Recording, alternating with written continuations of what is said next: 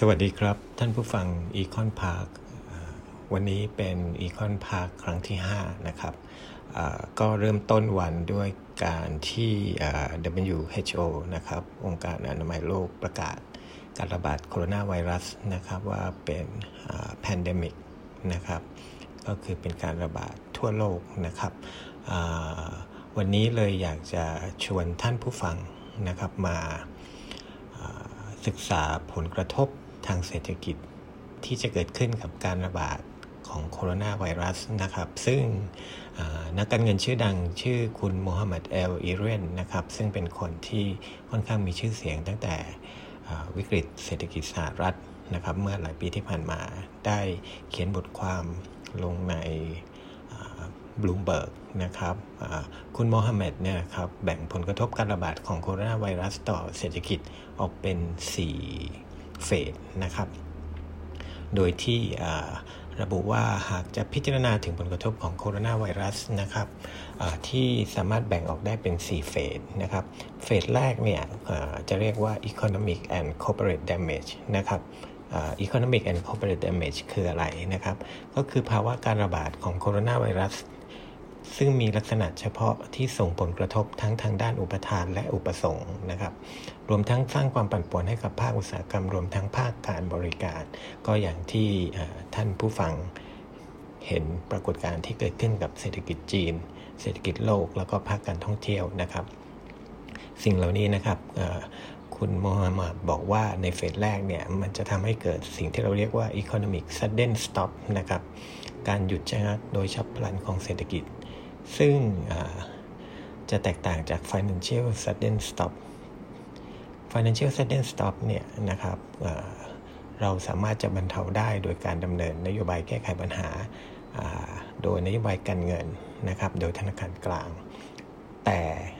สิ่งที่น่าสนใจในครั้งนี้นะครับสิ่งที่เกิดขึ้นในเฟสแรกที่เรียกว่า economic sudden stop เนี่ยคาดเดายากว่าจะเกิดขึ้นนานแค่ไหนนะครับแล้วก็เมื่อเกิดขึ้นแล้วนะครับประสิทธิภาพในการดำเนินงานของนโยบายการเงินแล้วก็นโยบายการคลังที่จะใช้ในการแก้ไขวิกฤตเนี่ยนะครับก็ยังเป็นประเด็นอยู่นะครับว่าจะมีประสิทธิภาพมากแค่ไหนนะครับซึ่งอาจจะทำให้เศรษฐกิจโลกเผชิญกับภาวะเศรษฐกิจถดถอยglobal recession ในขณะที่บางประเทศอาจเข้าสู่ภาวะเศรษฐกิจถดถอยโดยในส่วนของภาคเอกชนเนี่ยนะครับจะเห็นว่าจะเผชิญกับปัญหาผลประกอบการต่ำกว่าที่คาดการณ์นะครับจะทำให้ต้นทุนการผลิตสูงขึ้นโดยเฉพาะเอกชนในพื้นที่ที่ได้รับผลกระทบจากการระบาดนะครับซึ่งณวันนี้นะครับก็การระบาดก็สเปรดไปทั่วโลกแล้วนะครับเขาคิดว่าคงจะต้องได้รับผลกระทบกันทั่วหน้านะครับเฟสที่2นะครับเรียกว่า financial contagion นะครับซึ่งตอนนี้เรากำลังอยู่ในเฟสที่2นะครับผลของการระบาดของโคโรนาไวรัสจะส่งผลกระทบต่อตลาดการเงินโดยเฉพาะตลาดหุ้นจะทำให้นักลงทุนเกิดความตื่นกลัวนะครับเกิดสิ่งที่เราเรียกว่า panic selling ในที่สุดนะครับจะทำให้ตลาดเงินขาดสภาพคล่องแล้วก็สร้างแรงกดดันให้กับธนาคารกลางในการปรับลดอัตราดอกเบี้ยซึ่งเราก็เห็นแล้วนะครับว่าเฟดแล้วก็ธนาคารกลางในยุโรปนะครับก็ออกมาประกาศปรับลดอัตราดอกเบี้ยนะครับหลังจากที่เกิดภาวะที่ในตลาดหุ้นทั่วโลกนะครับและใช้มาตรการอื่นๆในการเสริมสภาพคล่องเข้ามาในระบบเศรษฐกิจซึ่งการดำเนินนโยบายของธนาคารกลางเนี่ยนะครับจะไม่ใช่การแก้ปัญหาที่ต้นตอของปัญหา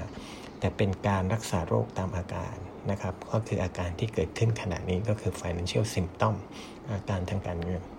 นะครับเนื่องจากภาคเอกชนก็ต้องการเงินหมุนเวียนนะครับซึ่งอาจจะทำให้ภาคเอกชนประสบกับปัญหาการขาดสภาพคล่องได้นะครับเฟสที่3นะครับเราเรียกว่า bottom formation ซึ่งเมื่อถึงจุดต่ำสุดของตลาดนะครับซึ่งตอนนี้ก็ยังคาดเดายากนะครับว่าจะลงไปถึงจุดไหนนะครับแต่ท้ายที่สุดนะครับเมื่อสถานการณ์คลี่คลายในที่สุดตลาดจะเริ่มฟื้นคืนชีพทั้งนี้ขึ้นอยู่กับความสามารถในการควบคุมการระบาดของไวรัสและอัตราการรักษาหายของผู้ป่วยที่ติดเชื้อโคโรนาไวรัสนะครับเศรษฐกิจก็จะเริ่มฟื้นคืนชีพในลักษณะตัว U shape นะครับแต่ตอนนี้ก็ยังเป็นประเด็นคำถามอยู่นะครับว่าในเรื่องของเศรษฐกิจนะครับ ว่าจะถึงจุดต่ำสุดของตลาดเมื่อไหร่และสถานการณ์การระบาดเนี่ยจะเป็นอย่างนี้ไปอีกนานเท่าไหร่นะครับยิ่งนานยิ่งสร้างความเสียหายให้กับระบบเศรษฐกิจนะครับเฟสสุดท้ายเฟสที่4นะครับ longer term effect นี่ก็คือการประเมินผลการเปลี่ยนแปลงในระยะยาวนะครับว่าจะเกิดอะไรขึ้นนะครับซึ่ง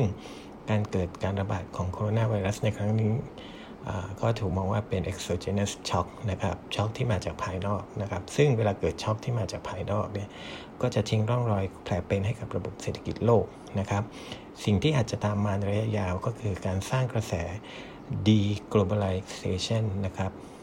กระแสหวนกลับของการเป็นโลกาภิวัตน์นะครับโดยเฉพาะ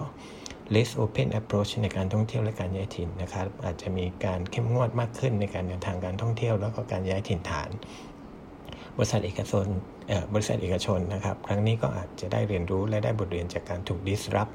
ของ global supply chain นะครับว่าในอนาคตตัวเองจะต้องมีการบริหารสินค้าคงคลังอย่างไรให้มีประสิทธิภาพนะครับสำหรับวันนี้นะครับEcon Parkก็สวัสดีครับ